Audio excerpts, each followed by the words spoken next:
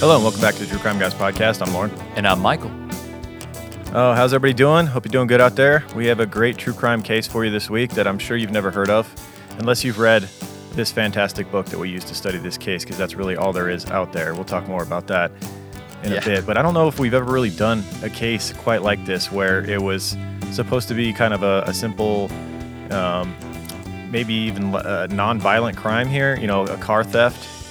For some money that turned into a quadruple homicide because the perpetrator just continued to try and cover up his tracks and get rid of witnesses. It reminded me of an episode of Black Mirror, I believe it's called Crocodile, where a woman killed a person and then just someone kept had having to cover her tracks over and over again. Yeah, in a freaky way. Out of hand.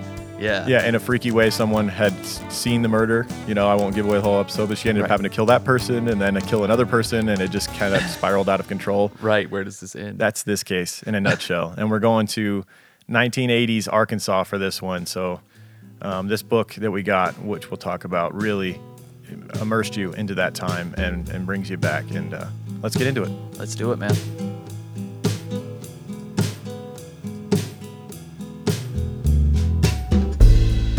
Daddy Tom Simmons, all bad from the beginning.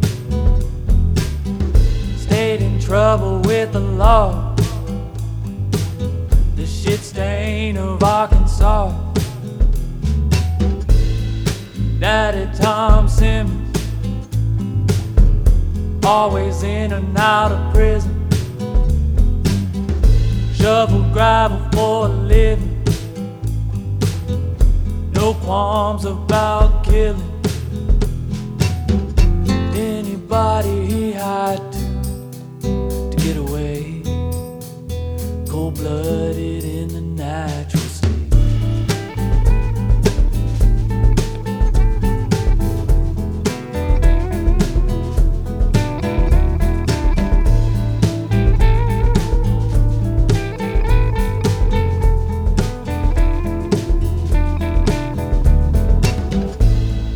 Daddy Tom Simmons didn't care men or women. He'd set 'em up to take a fall in backwoods Arkansas. Daddy Tom Simmons, you'll never catch him grinning. Does his fair share of sinning, staying hidden while he's killing anybody he had to get away. All right, our case this week, a man you've probably never heard of because his name got engulfed by history. It was too plain, man. It was just too basic of a name. It just got lost in there. Too many Simmons out there. I suppose, man. The odds of there being two Simmons who were mass murderers in Arkansas in the 1980s, I feel like that's still pretty amazing, really. Yes, and the other Simmons, being Ronald Gene Simmons, who we've covered. Of course. It's easy to see. Whose name is much larger than this one. Well, it's easy to see why. What a catastrophe. I mean, this man murdered his whole family on Christmas. Drowned children in barrels, and we're frequently asked. I think we've been asked many times now what case kind of still stays with us and still affects us, and my answer is always Ronald Gene Simmons. He's probably the person I hate most, even more than Chris Watts. What he did to his own family and everything, just all in a row there, man. Just right in plain day. Yeah, on Christmas too, which just made it so much worse. Yes, he acted like it was getting everybody back together. It's cold-blooded, man. Cold-blooded in a different sense. Makes this guy look like he's just. This was more a methodical killer. He had reasonings for what he had to do, like we alluded to in the intro. He's not he's not quite as cold-blooded as Ronald Gene, I think. And there's also YouTuber that keeps. I was going to say, but between Ronald Gene Simmons, who we've covered and who has a large name in the true crime world, and a famous YouTuber named Tom Simmons, we're kind of screwed here trying to find information on this case if it weren't for the book that we got. So apparently you made me aware of this YouTuber that the kids all love named Tom Simmons. Apparently, yeah. I think he's a kid from the UK. He's looks like he's been making videos a while. Some of his videos got up to 50,000 views. I never heard of him, but that's all. 50,000? No, 50 million. I'm sorry. I was going 50 to say million 50K views. is pretty weak. No, 50 million views. I'm sorry. Yeah, he's pretty popular. Search Tom Simmons on YouTube. See what you see. It's pages of this kid's YouTube content. So, Yeah. pretty amazing. Well, I guess that's better than the Tom Simmons we're covering. I'd rather him do well. Yeah, that's true. That's true. As far as we know, he hasn't killed anyone. Right. So the book that we keep alluding to that we used to cover this case because there was nothing else on the internet, basically. Very few like small little tiny articles and like newspaper clippings about this case from 1981 in Arkansas, believe it or not. Right. But the book just really like brought this case to life. The book is called Cold Blooded: A Chilling Tale of Terror, Rape, and Murder in the Arkansas River Bottoms by Anita Paddock. Fantastic book. Highly recommended if you love true crime books. And it's all we needed really for this case. That's our main and almost only study source for this case. Yeah, thank God for this source. Yeah. This would have been another case pushed aside, with not enough info, which is sad. Because this Right. case is absolutely insane. Yeah. So let's get into it. In January of 1981, 21-year-old Juana Price was in her last semester of nursing school. And she was working a job in summer and a job throughout winter while she went through nursing school. We'll talk more about that. She had a husband who she had married in August of 1978. So they were a young couple, a Right. very well-liked couple. Her husband's name was Larry. He was a machinist for a large manufacturing company. And they lived in an apartment together. She was, as I said, in her last semester of nursing school. They had a bright future ahead of them. Right. And they were very happily married. There was also a man the man that ran their apartment complex. He was part owner of the apartment complex in which they lived in, a man named Holly Gentry, of whom they were good friends with, Larry and Juana. Juana actually worked for Holly during summer. She was like his secretary during summer. Oh, okay. That worked out. Probably took some off the rent. Yep. Yeah. And so Holly, who was part owner of the apartment complex in which they lived, was Juana's part-time employer. He around January of 1981, Holly asked the Prices, Larry and Juana, to sell a car for him. That's how good of friends they were. Like they trusted each other to Right. that extent that Holly was a busy man, very busy man, and he thought maybe they could make a little bit of money helping to sell his car for him, which was a maroon silver Ford LTD.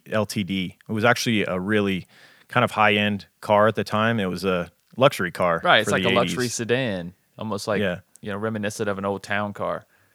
Yeah. Yeah, And those- at the time, it was worth almost $5,000, which is pretty good money for 1981. Hell yeah. It's a good sell. And so they definitely agreed. Larry put in an ad in the classifieds in the newspaper. This is pre-Craigslist times. So he put an ad in the classifieds for the LTD, which wasn't getting a lot of action initially, and which isn't surprising because it's the type of car. It's not one you typically see in the classified. It's just such a high-end, expensive car that Right. And they weren't- again, not many people 1981. are- I mean, not a lot of people are dropping $5,000 on a car. on a used car, yeah, Right. from a Yeah. newspaper. Used car at that. Right. Right. Yeah. Yeah. So the Prices, as I mentioned, advertised the car in the classifieds. And on Saturday afternoon, in early January, a witness who lived next to the Prices in the same apartment complex witnessed a man drive up in a small yellow Toyota car and knock on their door. He was attempting to, drive the car and test the car out. He was interested in the LTD. Right. But the man was scraggly and disheveled, according to the neighbor that lived in the apartments complex, and the Prices were out of town that weekend. So he told the man that the Prices were away for the weekend and suggested that he come back during the week. And on early Monday morning, January 5th, 1981, the man would indeed come back. So he wouldn't wait long. Like that weekend went Oh, yeah, by he and he wasn't was messing there around. early Monday morning. He was very interested in this car, apparently. He's really ready to get out of that little Toyota. Yeah, That little apparently thing. he's ready to upgrade. Yeah. It's not making it anymore. Yeah, and you can't always judge a book by its cover. A lot of the least well dressed people or the least kempt people you see, a lot of times those are very wealthy people. Right. Yeah. You They're very good. gotta be with their careful. money. Sometimes you judge a person off their appearance, and Yeah, like, he'll a lot of slap really rich people 5,000 don't want G's. it known that they're rich. Shockingly, Yeah. Right. I think the smart rich people don't want you to know that they're rich. right? Yeah. That's a good play. Yeah. So another neighbor testified later that he saw the man looking at the LTD with Larry Price. So Larry, they would get a knock on their door that Monday morning, and it would be a man interested in looking at the car. Larry was very friendly and wanted to see the best in everyone. He would take this stranger for a test drive in the LTD. Afterwards, Larry brought the man inside the apartment. He shared with his wife Joanna, and sat the man down on they both had a cup of coffee, and they were discussing prices on the car and whatnot. While Joanna got ready for work. Dude, she came. Go ahead. I was just gonna say, this is one of the scariest scenes that I imagine in this whole case, in this story, because who hasn't done this? Who hasn't had someone come to your house and buy something, and you're like, oh yeah, let's go in and fill out the title or whatever that you're selling them. I mean, I remember my dad doing that all through the 90s, 2000s, having people just come over and buying and selling cars, all just strangers sitting at our table. It's just like, we don't know. Yep. All the time. It's like, this could have been anybody. Yeah. That 100%. And it's scarier though, because it's 1981. And when you consider the circumstances here where there was a newspaper ad, and I'm guessing the prices just put the address, like their address in the newspaper ad. Apparently. Well, they probably it just seems like this dude just shows up. Like, he doesn't call them. Like, he just shows up and knocks on your door. Like, can I look at the car? Like, no one knows who the fuck he is. No one has any clue that he's coming to look at this car. Right. They don't know who he is, other than like he says whatever his name he says is, Yeah. Well, I'm sure the prices didn't give their exact address, but they probably said like cars parked out front of such and such apartment complex, right? Because I suppose. Because it was the apartment complex's owner's vehicle. So he probably just parked it out, close to the road or whatnot. And was, you come see it. But the prices, end up inviting this man into their home. That's how he finds out what apartment's theirs, I believe. Which was very trusting. But again, 1981, I feel like this was normal practice. Like, there's people still doing this now. This part of the book, the way it's written it's written so well that where you can get this eerie feeling about this man. Like, the book describes as kind of a disheveled, man that came out of nowhere, and he's really not a nice person either. Like, Joanna, she's getting ready for work while Larry and the man are sitting down on the couch drinking some coffee, and Joanna comes out and she's in a good mood, and she says, hi, good morning to the man, and he just kind of, hey, just looks up at her, and she just got a weird vibe from him. Oh yeah, according to the book. Yeah. Yeah, usually when you're in someone's house, you try to give off the best version of yourself, and someone who's just that reserved. And when you're trying to buy something and there's some haggling involved, you don't want to come across as a douchebag either. You're not going to get the best price that way. You want to be somewhat likable. Right. You want to have some charm to you, or this deal ain't going to go your way. But apparently he didn't give a shit.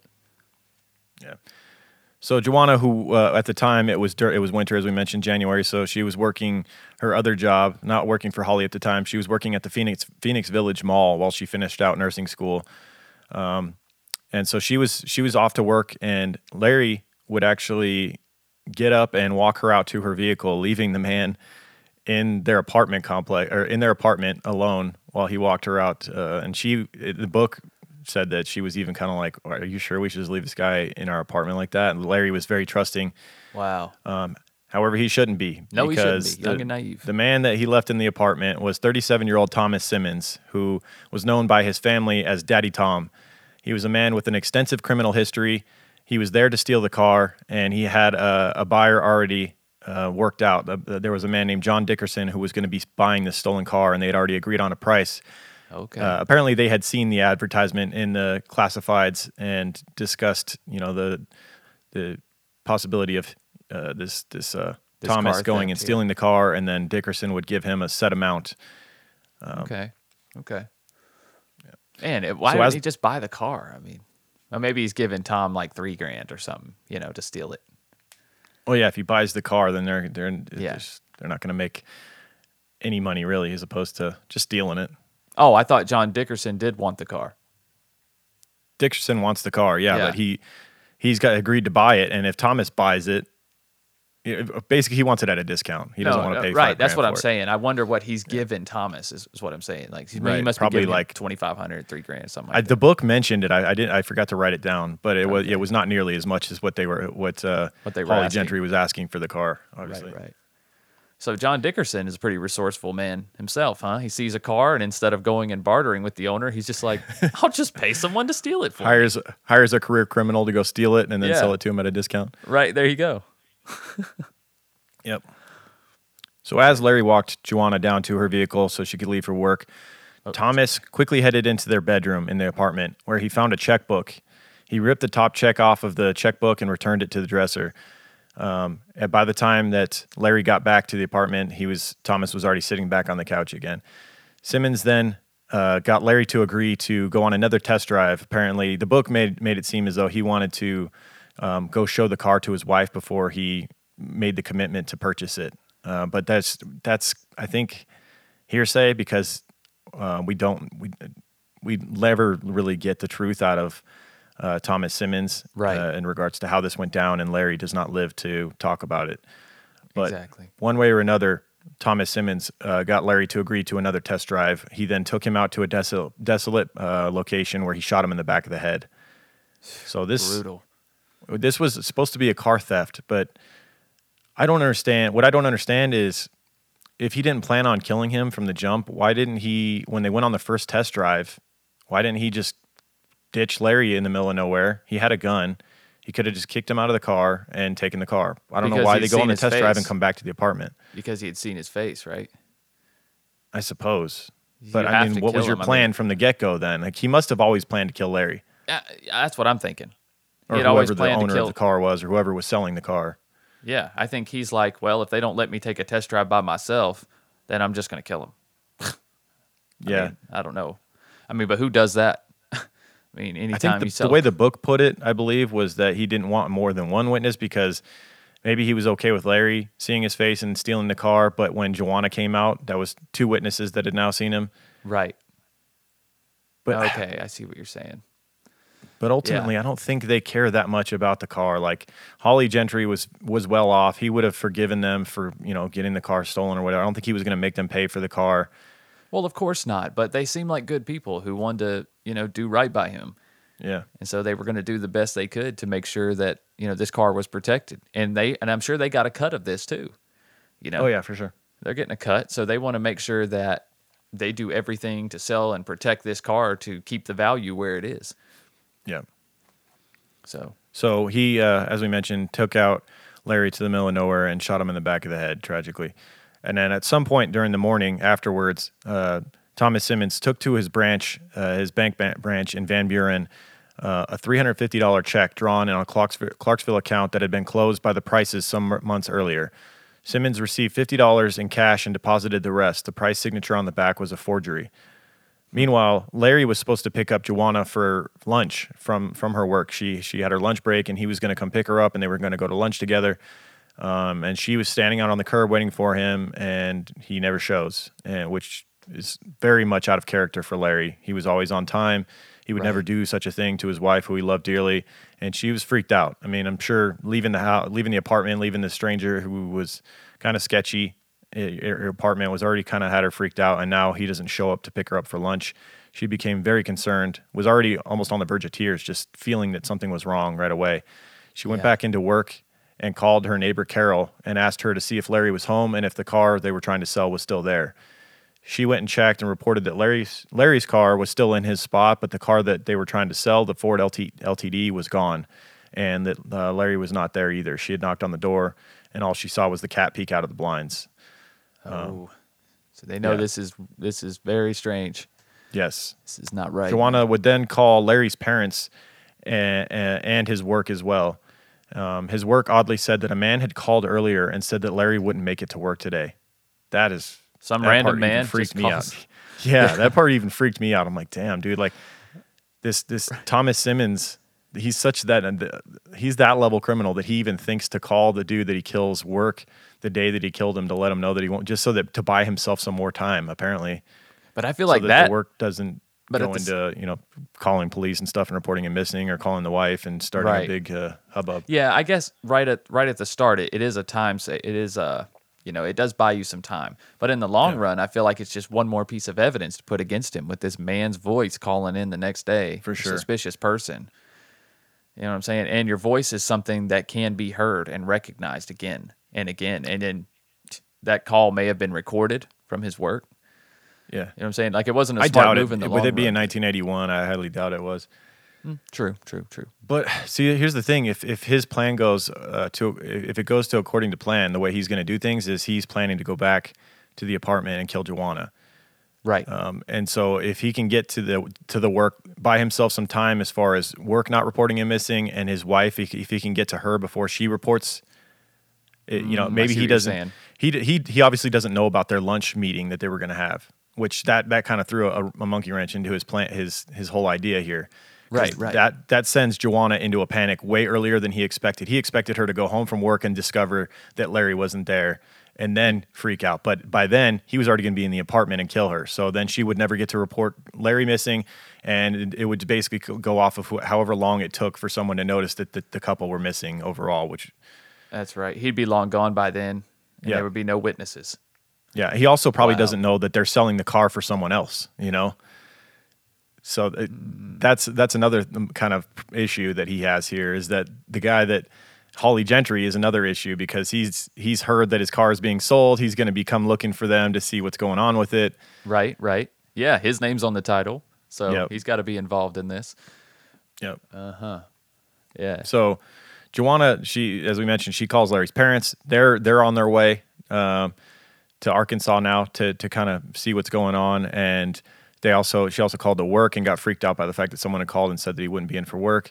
And now she calls Holly Gentry, the owner of the car that they were attempting to sell, and he heads to the Price's apartment to check things out. Everything the neighbor had said was spot on. The door was locked, Larry wasn't there, and Larry's car was there, but the Ford LTD was gone. Holly was sure that something serious had happened at this point and decided to report Larry missing to the police. So Holly and Joanna go to the police station, and there's two detectives there, 34-year-old Detective Ray Tate and Detective Poncho Davis, who was his partner.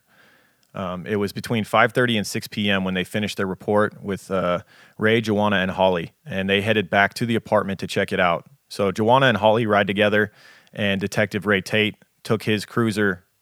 He took his personal vehicle to the apartment complex, and he would get there shortly after they arrived. So he sees Holly Gentry's pickup truck parked out front of their apartment. Right. And he sits in his truck and gets his stuff together, his flashlight, his notebook, and makes his way up to their apartment. But by the time he gets to the apartment door, it's the lights in the apartment were off, and the door, they weren't answering the door. He's knocking on the door, no one's answering, which he found very odd, because obviously he was just following them here. They were expecting him. Yeah. Yeah. So he opens the door and reaches for the light switch, and when he turns it on, there's a gun in his face. Got the jump on him. Yeah, Thomas Simmons had returned to the apartment to wait for Joanna to get rid of the other witness, and he had no idea that she would be, accompanied by a detective and another man who was the owner of the car that he was stealing. Yeah, Thomas Simmons is freaking out. How many fucking people are going to show up? Seriously. Yep. Yeah. This thing is spiraled out of control. No doubt. Yeah. So James Davis, a neighbor across the street, saw a man, evidently Officer Tate, arrive at the Price's apartment complex in a blue car. The man looked briefly at the truck and then went into the apartment. Shortly after that, a man made 3 trips from an apartment to the blue car. The first time he brought out a man whose hands were tied behind his back and had him get into the blue car. Next, he brought out another man, also tied, and was put into the car. Third, he brought out a woman who was crying and drove off with all 3. Can you imagine seeing this scene? Like, what the fuck? Just from your window? Yeah, you just watch this whole thing go down. Like, I being don't know walked what out you zip could ties. do other than call the police, but man. Yeah, call the police, write down everything that you see, Right. including a tag, obviously. And, that's all I could think. Is just write down everything you see at that moment. That way, Yeah. you don't have to worry And about this- nerves interfecting with your memories. This neighbor, later finding out what happened to those 3 people, must have felt terrible knowing, you could have maybe stepped in and done something. I don't know. Yeah. Well, nowadays we would just film it, right? Yeah, you were watching their death march, basically.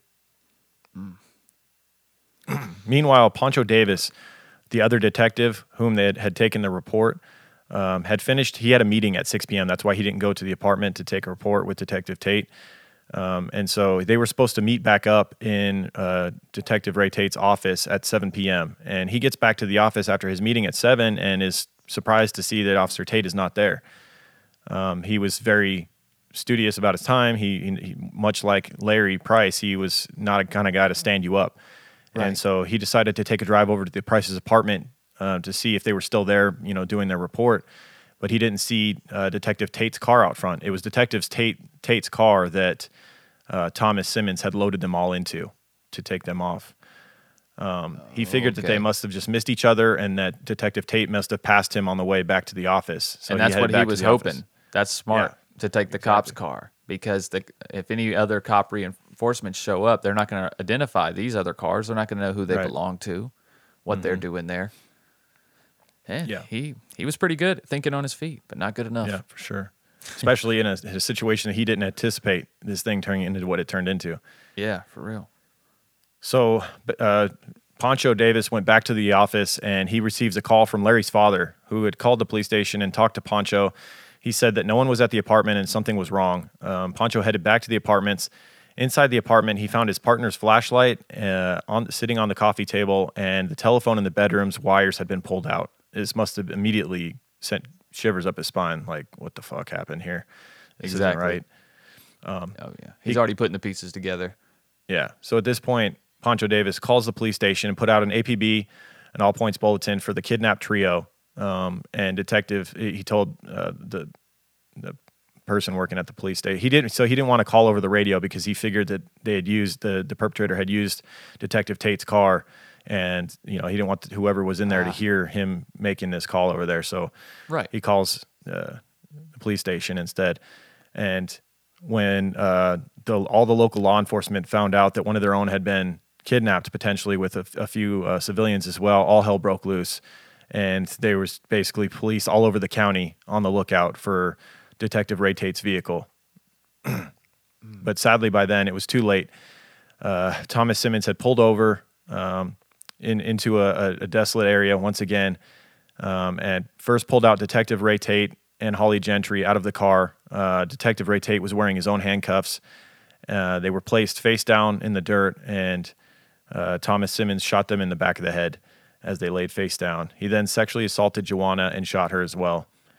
The night police, who were out looking around, as we mentioned, there was just police scattered all over the county looking for these people who had been kidnapped, and they would quickly find both cars that were involved in this. They would find Holly Gentry's car, the LTD, and Detective Tate's car that night. Holly's car was found in a parking lot of the Central Mall in the east side, and Detective Tate's car, which had apparently been used to dump the bodies, was found covered in dirt at a truck stop near intersecting highways, near the intersection of Interstate 40 and Arkansas 59. So, wow. Once again, clever move by Thomas Simmons to dump the car right next to two highways where, it's clear he's gone off-roading in this car, that there's people that he had abducted, and it's not looking good. But good luck finding where he dumped them when there's two highways next to where he dumps the car. Which direction do you go? Yep. He could have went anywhere from here. Yep. Yeah. Wow. So when police scrambled to have the cars search for evidence, Simmons had his sister, whom he lived with, come and pick him up from a gas station near the truck stop. Let's go into Thomas Simmons' background a little bit here. He was born on June 2nd, 1943, and shares a birthday with three of the most random and interesting people that we've ever had on share a birthday with a criminal. Beetlejuice, of Howard Stern fame, Beetlejuice. Oh, okay. Wayne Brady and Justin Long, who I think is one of my favorite people in Hollywood. Justin Long's awesome. He is hilarious. Yeah. Isn't he the older brother in F is for Family? He's I can't remember his freaking name. He does right the voice now. for, I can't remember the character's name, but yeah. Kevin Murphy. Kevin, yeah. Yeah, he's great. Yeah. June 2nd, man. It's also my anniversary. Oh, nice. Yeah, I'm so glad I share it with these wonderful people. Right? Well, I mean, everybody except for Thomas Simmons, of course. Yeah. Yeah. Wayne Brady, also awesome. Wayne man. Brady's I used to the love king of Whose Line Is improv. It Anyway? Dude, Underrated show. the absolute king of improv. And he's Right? talented. He's a great voice. Yeah, man. Yeah, great host of Legend. trivia shows and things like that. Oh, yeah. He can host it. What was that? Let's Make a Deal. Remember that stupid show that was on like middays? Yeah, that show would draw me in, man. When I used to be doing Was like that work. wasn't that Howie or whatever that would host that one? Oh, I don't know. Wayne Is that the Brady one where he did it picked too, the though. suitcases?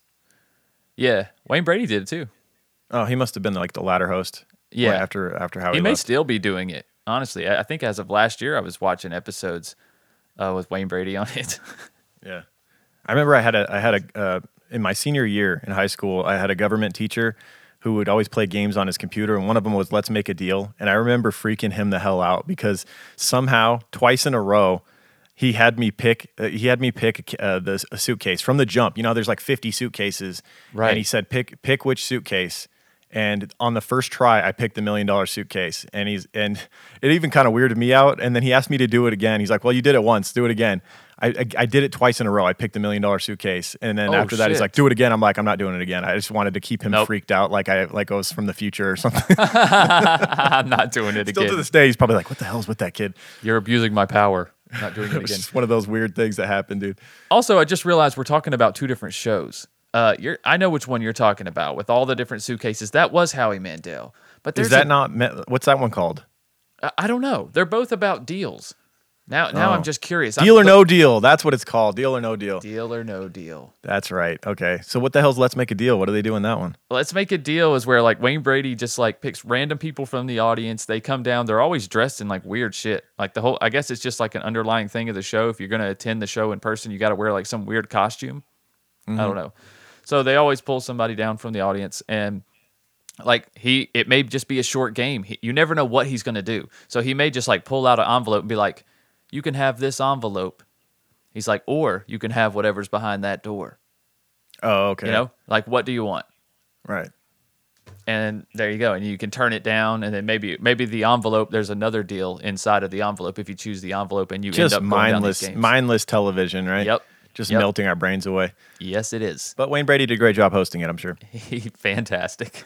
And shares a birthday with Thomas Simmons, coincidentally. Right. So Thomas Simmons, as we mentioned, born in 1943 and is one of 10 children. He had 5 brothers and 4 sisters. Wow. Yeah.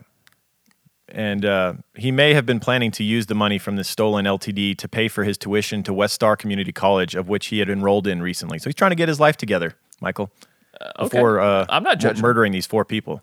Right. You got to do what you got to do to get your education, you know. Right. At Maybe age apparently he doesn't know about loans. 17 yeah, right. Dumbass. Why do that? You got to pay those back, man. Well, I mean, just go in there looking scraggly ass and lie on your income or whatever and get you a Pell Grant. Bro, there's easier Right. ways to do this. I mean, if you're willing to kill somebody, there's lots of easier ways. For real. So at age 17, Thomas Simmons had stolen a car in Hot Springs, Arkansas. He then joined the Air Force but was kicked out. Much like many of the perpetrators in the cases we covered, they have Yes. short stints in the military before being kicked out. Yep. They It's don't one like of those- authority. Yeah, it's one of those boxes you check. You're like, oh, were you a serial killer? Oh, you were probably in the Army or the Air Force for like, Right.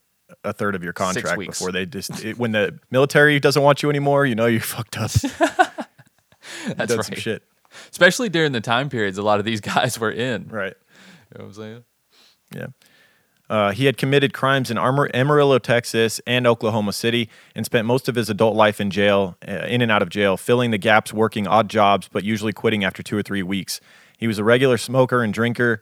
There was speculation that he may have been a part of something called the Dixie Mafia, but there was not really. It was more just rumor than anything else. There was nothing connecting him to them. Dixie Mafia. Yeah, look that up and give us some more info while I go I'm through looking this. at it. It says the Dixie Mafia is a criminal organization composed mainly of white Southerners and based in Biloxi, Mississippi. I don't know if I'm pronouncing that right. Biloxi. Biloxi. Operating primarily throughout the southern United States since at least the 1970s. The group used each member's talents in various crime categories to help move stolen merchandise, illegal alcohol, and illegal drugs. It is also particularly well known for violence. The organization's name is merely a play on Dixie and the original Mafia's name. The Dixie Mafia is not related to the original Mafia or Italian-American Mafia. Yeah, no shit. Sounds like he easily could have been a part of this. He was in the same area, the same time period, and he was a career criminal. So Yeah. I could I mean, see he's- why he was connected to it. He's right there in Arkansas. Yeah, that makes sense. Yeah, and he'd done crimes, as we mentioned, in Oklahoma and in Texas. So he was apparently moving around about the South committing crimes. Right. Then there was the 17-year-old boy, of which Thomas Simmons had kidnapped and stabbed/slit the throat of before leaving him for dead. Yeah, there's which that. was the reason for his latest prison sentence, which he had just gotten paroled for prior to the quadruple murder that he does, which is why we're covering this. For that Oh my crime, God, that was he had, right before that? right before. So yeah, well, Oh, 8 years gosh. prior, he had served 8 years for it. Well, he stabs and slits the throat of this 17-year-old boy, leaves him for dead, and for that crime, he'd been sentenced to 45 years, but was paroled amazingly after serving only 8 years. That's insane. What a fucking mistake that was, right? What did he say to the parole board? He was not the most charming That's criminal what I we've ever wanted. He covered. must have had a damn good attorney or some shit. I don't know. Maybe I they just mean- wanted to clear some space in prison. I don't get it. Right. I guess because he didn't die. The boy didn't die. Yeah, amazingly, he like staggered to someone's home and like was on death's door. But I mean, this kid he that had he'd left for dead. But he had, for all intensive purposes, tried to kill this kid. Yes. He brutally, essentially murdered a kid. But just just the fact that the kid survived was a pure miracle, really. Yeah, absolutely. Yeah. 8 So yeah, years. 8 years for that. bullshit. And not long after his release, he assaulted an FBI agent and stole his gun. For that, he served a year at Leavenworth. Another So slap. almost on the kills a wrist. kid. Spends a year in Leavenworth for assaulting an FBI agent, stealing his gun. That just made him madder and more angry and more violent. Now he's back. He had been just paroled from prison in the prior October and was living with his sister Leona and her 5 daughters in Kibler, Arkansas. One of the 5 daughters, though, being his actual biological daughter, of which she had adopted. So he was living with his daughter as well. Oh, okay. But he didn't And have at- custody of her, No. technically. Gotcha. So at the time of his latest crime, he was working as a laborer, shoveling gravel all day for Arcola Sand and Gravel, and was known as a tough son of a bitch by his employers. It was a job that no one else wanted to do. And so they turned to like an ex-con to do this job of just shoveling gravel all day. Right.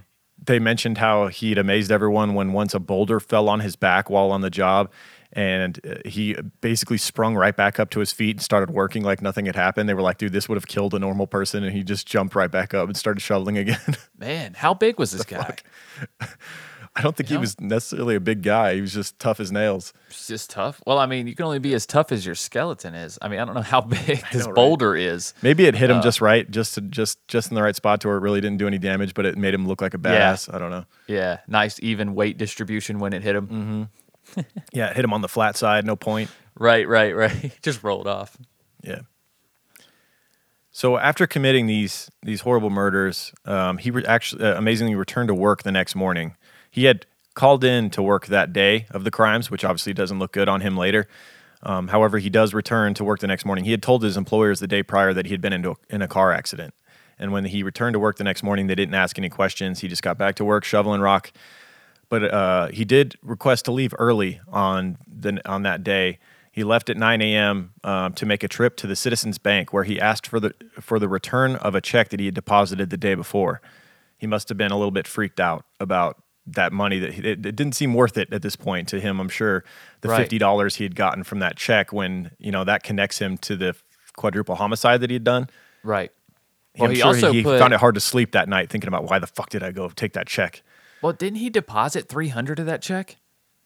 Something happened. I think the account that he had the account that was attached to that checkbook, I think, as we mentioned earlier, the account was closed. Like the Okay, so the rest of the check bounced. yeah, exactly. Yeah, and then so they gave him like $50. Gotcha. The two bank employees connected the name on the check. They had seen on the news the night before. This is small town in Arkansas, and the news of a local detective being kidnapped, and a couple as well being kidnapped was big news. It was headline news, and they saw the name Larry Price on the check, and immediately was like, well, was that fellow that was kidnapped yesterday? They mentioned that fact to Simmons, but they said that they did not have the check at the branch. And when Simmons drove away, his license number was written down by one of the bank employees, who coincidentally, her husband was a police officer. So she goes back and immediately calls the police officer, her husband, and gives him the license plate number and says, hey, there was just a fellow in here with a check with the name of one of the people that were kidnapped on it. Right on. Fast Trying to thinking. get the check back. Yeah. Man, that was lucky. That was Yep. lucky because I think the average teller may have not wanted to even get involved in that. Right. Right? Just happened to be a cop's wife, and she was like, "Yeah, I'm gonna get this bastard." So she immediately calls her husband, gives him the license plate number, and a quick investigation traced the number to Thomas Simmons, a career criminal. They finally had a solid lead. And who, in his latest conviction, they saw he had kidnapped a man, stabbed him multiple times, and left him for dead.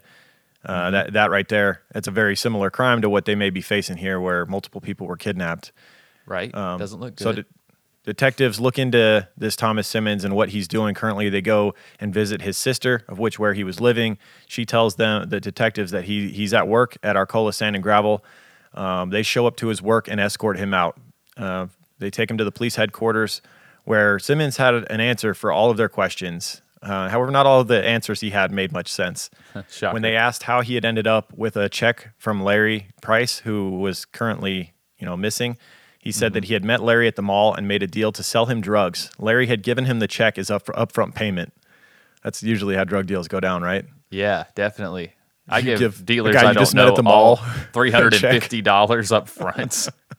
Yeah, especially in 1981. Like, goddamn, what is that, like 2-3 weeks pay? 1980. Come on, man.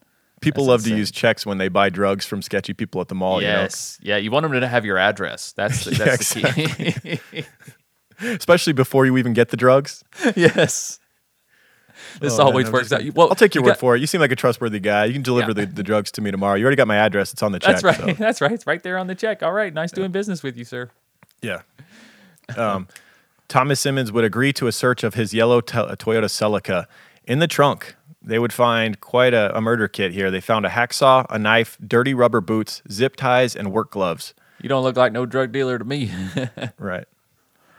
Confident they had their man, but still lacking a confession or sufficient circumstantial evidence to, arrest him for murder. Police arrested Simmons for parole violation while they strengthened their case. So he had definitely violated his parole. So yeah, they at least were able to keep him behind bars while they gathered more evidence. Right. Later that night, this was Tuesday, January 6th, the day after he had committed the murders, the day after he had kidnapped the four of them. The bodies of Ray Tate, Joanna Price, and Holly Gentry were found. And how they were found is just horrific. There's still a newspaper clipping you could find with a picture of a detective standing next to an old tractor tire in a river bottom field in in the Kibler community. It was on the farm of a man named Clyde McClure. He had like an area of his farm that was like way in the back that he didn't go back there very often. There was a bunch of junk, including Yeah. a tractor tire that was on its side, laying in the sand. And where this this is is going. where Thomas Simmons had stuffed their bodies into this old tractor tire and dumped old steel barrels on top of it to kind of disguise it. Wow. But that's not going to disguise the smell. Yeah. So Clyde had gone back into that area, and he had seen some blood, and that's what kind of he traced the blood to the tractor tire where he saw an ankle sticking out and called the police and let them know, hey, I think I found the people you're looking for. Wow. All three. There was also a .38 special revolver found underneath the bodies, so the murder weapon was left there, which seems stupid to me. Wait, the whole weapon was found? I thought it was just a casing. Maybe. I thought the weapon. Oh my God, he left the whole weapon? That he might have. Might have because I'm sure Better his gun, than having gun was the stolen weapon in anyway. your possession, but you'd think you would ditch it away from the bodies, not put them all together. Yeah, exactly. Not like, oh, here's what put these here. Yeah, Yeah, but I'm you sure it think was a you'd throw that freaking. in a river. The gun was not, attached to him in any way. I'm sure it was a stolen gun or something. So Right. Not in 1981, it's not attached to him in any way, but nowadays, he'd be fucked. right. So they pulled the bodies out of the tire, and they discovered that all three had been shot execution style in the back of the head.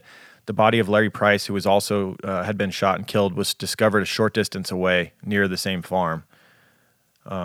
So James Davis, a neighbor across the street, saw a man, evidently Officer Tate. As we mentioned, this James Davis neighbor that had seen the three victims get taken out one by one and put into the car. He would Right. testify in court, and he would come forward as a witness for the police and ultimately testify in court. And this would be one of the nails in the coffin of Thomas Simmons. They had so many witnesses at that apartment complex where this scraggly man was seen looking at this car, test driving it. And ultimately, the car would be used in the murders. The car was the main purpose behind the murders. Right. It really is a brazen crime when you think about it. The amount of times that he came and went from this apartment. Yes. Yes. And the people that he took from it, the different vehicles that he drove, it's like, no wonder there were so many witnesses. What did you expect? Yep. I mean, it's not even a private residence. Yep. So scientific testimony and other evidence provided much additional proof of Simmons' guilt. As to robbery, missing from the 3 bodies were the 3 men's wallets and Joanna's purse. As to rape, Joanna's body had slight bruises in the genital area, and her pantyhose were on the were inside out. A belt was not all the way through its loops, and semen in her vagina matched Simmons' blood type, but not that of Larry Price. That's pretty damning evidence for There you 1981. go. They obviously didn't Yeah. have DNA, the ability to match DNA yet, Right. but they could match the blood secretion in the semen.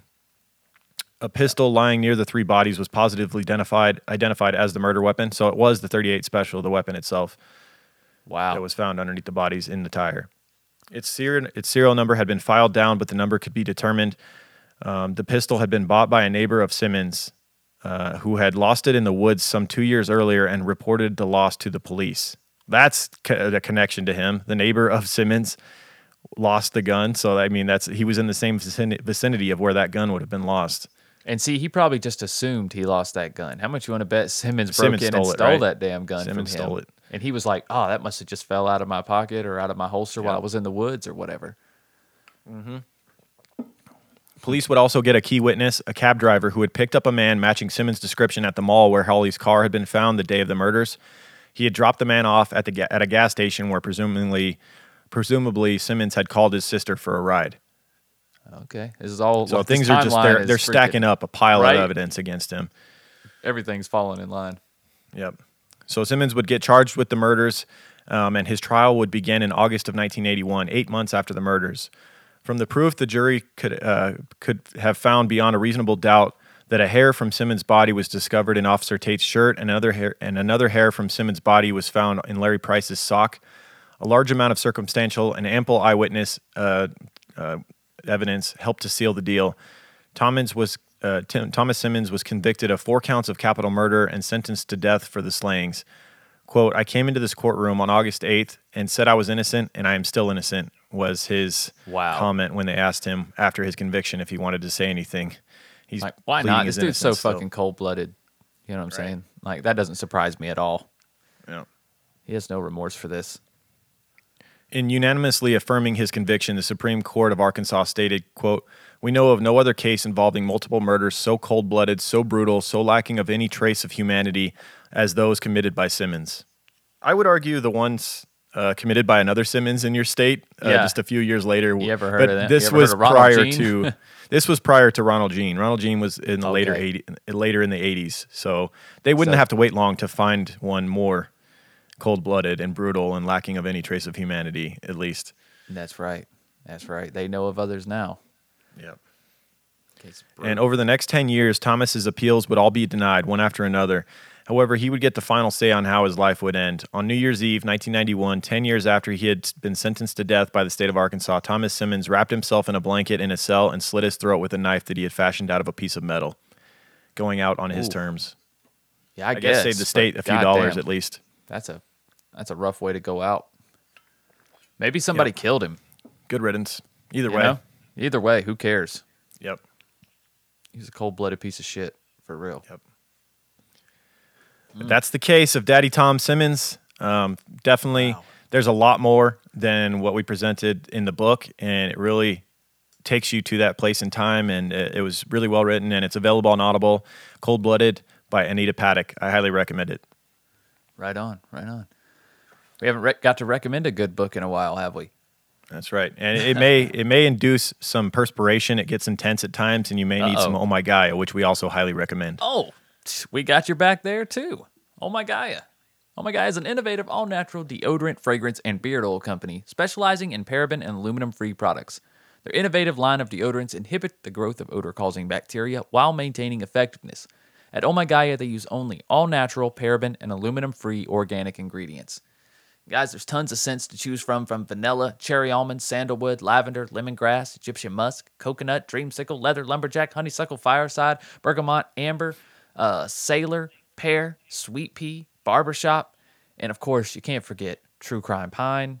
I mean, we're a little biased, but what can we say? True Crime Pine, made especially for your true crime guys. And you guys can use the word creeper for 15% off your order. CREEPER. That's 15% off your order at shop_ohmygaia on Instagram or ohmygaia.com. OHMYGAIA.com. Won't regret it, guys. Right on. Thank you. Let's give a shout out to. We only got one this week, man. You guys got to get on it. We need some more ratings and reviews so we can give you all shout outs. But I want to say thank you to JMB Blast from the U.S. Said, great job. I enjoy the stories you tell and the way you tell them. I'm happy you read your reviews, but do not change yourselves trying to please complainers. All we can do is be our best self. Let the complainers find their own way to a better day. Preaching to the choir, brother. Beautifully said. Beautifully said. And since we only have one review, let's go give a shout out to people who have commented on Podbean and whatnot recently. Okay. Give me a second to do that. Let's see. Let's pull that up. I want to say thank you to Han Benan, who commented on Podbean and said, my kids think everything came from Fortnite. Drives me crazy. So true. We got Drama Llama Deva said, oh my God, the intro this week. Loved the intro on, what episode was this? Let's see. That would be on Pazuzu. Drama Llama Deva loved the Pazuzu intro. Thank you. Right on. Thank you so much. Andrew Wickling said, awesome show. Need longer and more rambling intros, please. They're on Just the Banter, man. Yeah. They're out there. We got AP Queen said, love the creativity of the introduction and the music. Keep up the amazing work. Let's give one more here. GS Heary Scott said, I am glad I found you guys, added you to my list of favorites. Thank you. Wherever you're commenting, wherever you're leaving reviews of the show and sharing the show, whether it's Instagram, Twitter, Facebook, thank you guys. We are on all of those platforms. If you haven't gone and followed us yet, at True Crime Guys, all over the place. Yep. And on True Crime Guys, Instagram and Twitter, there is a link in the bio to the link tree. And right there, guys, you can find everything True Crime Guys Productions. Everything that we have to offer, from YouTube to our Spotify album to our Patreon pages for our multiple shows, patreon.com/truecrimeguys, which we alluded to earlier in the show, where we do Just the Banter. Every Friday, we do another show called Just the Banter.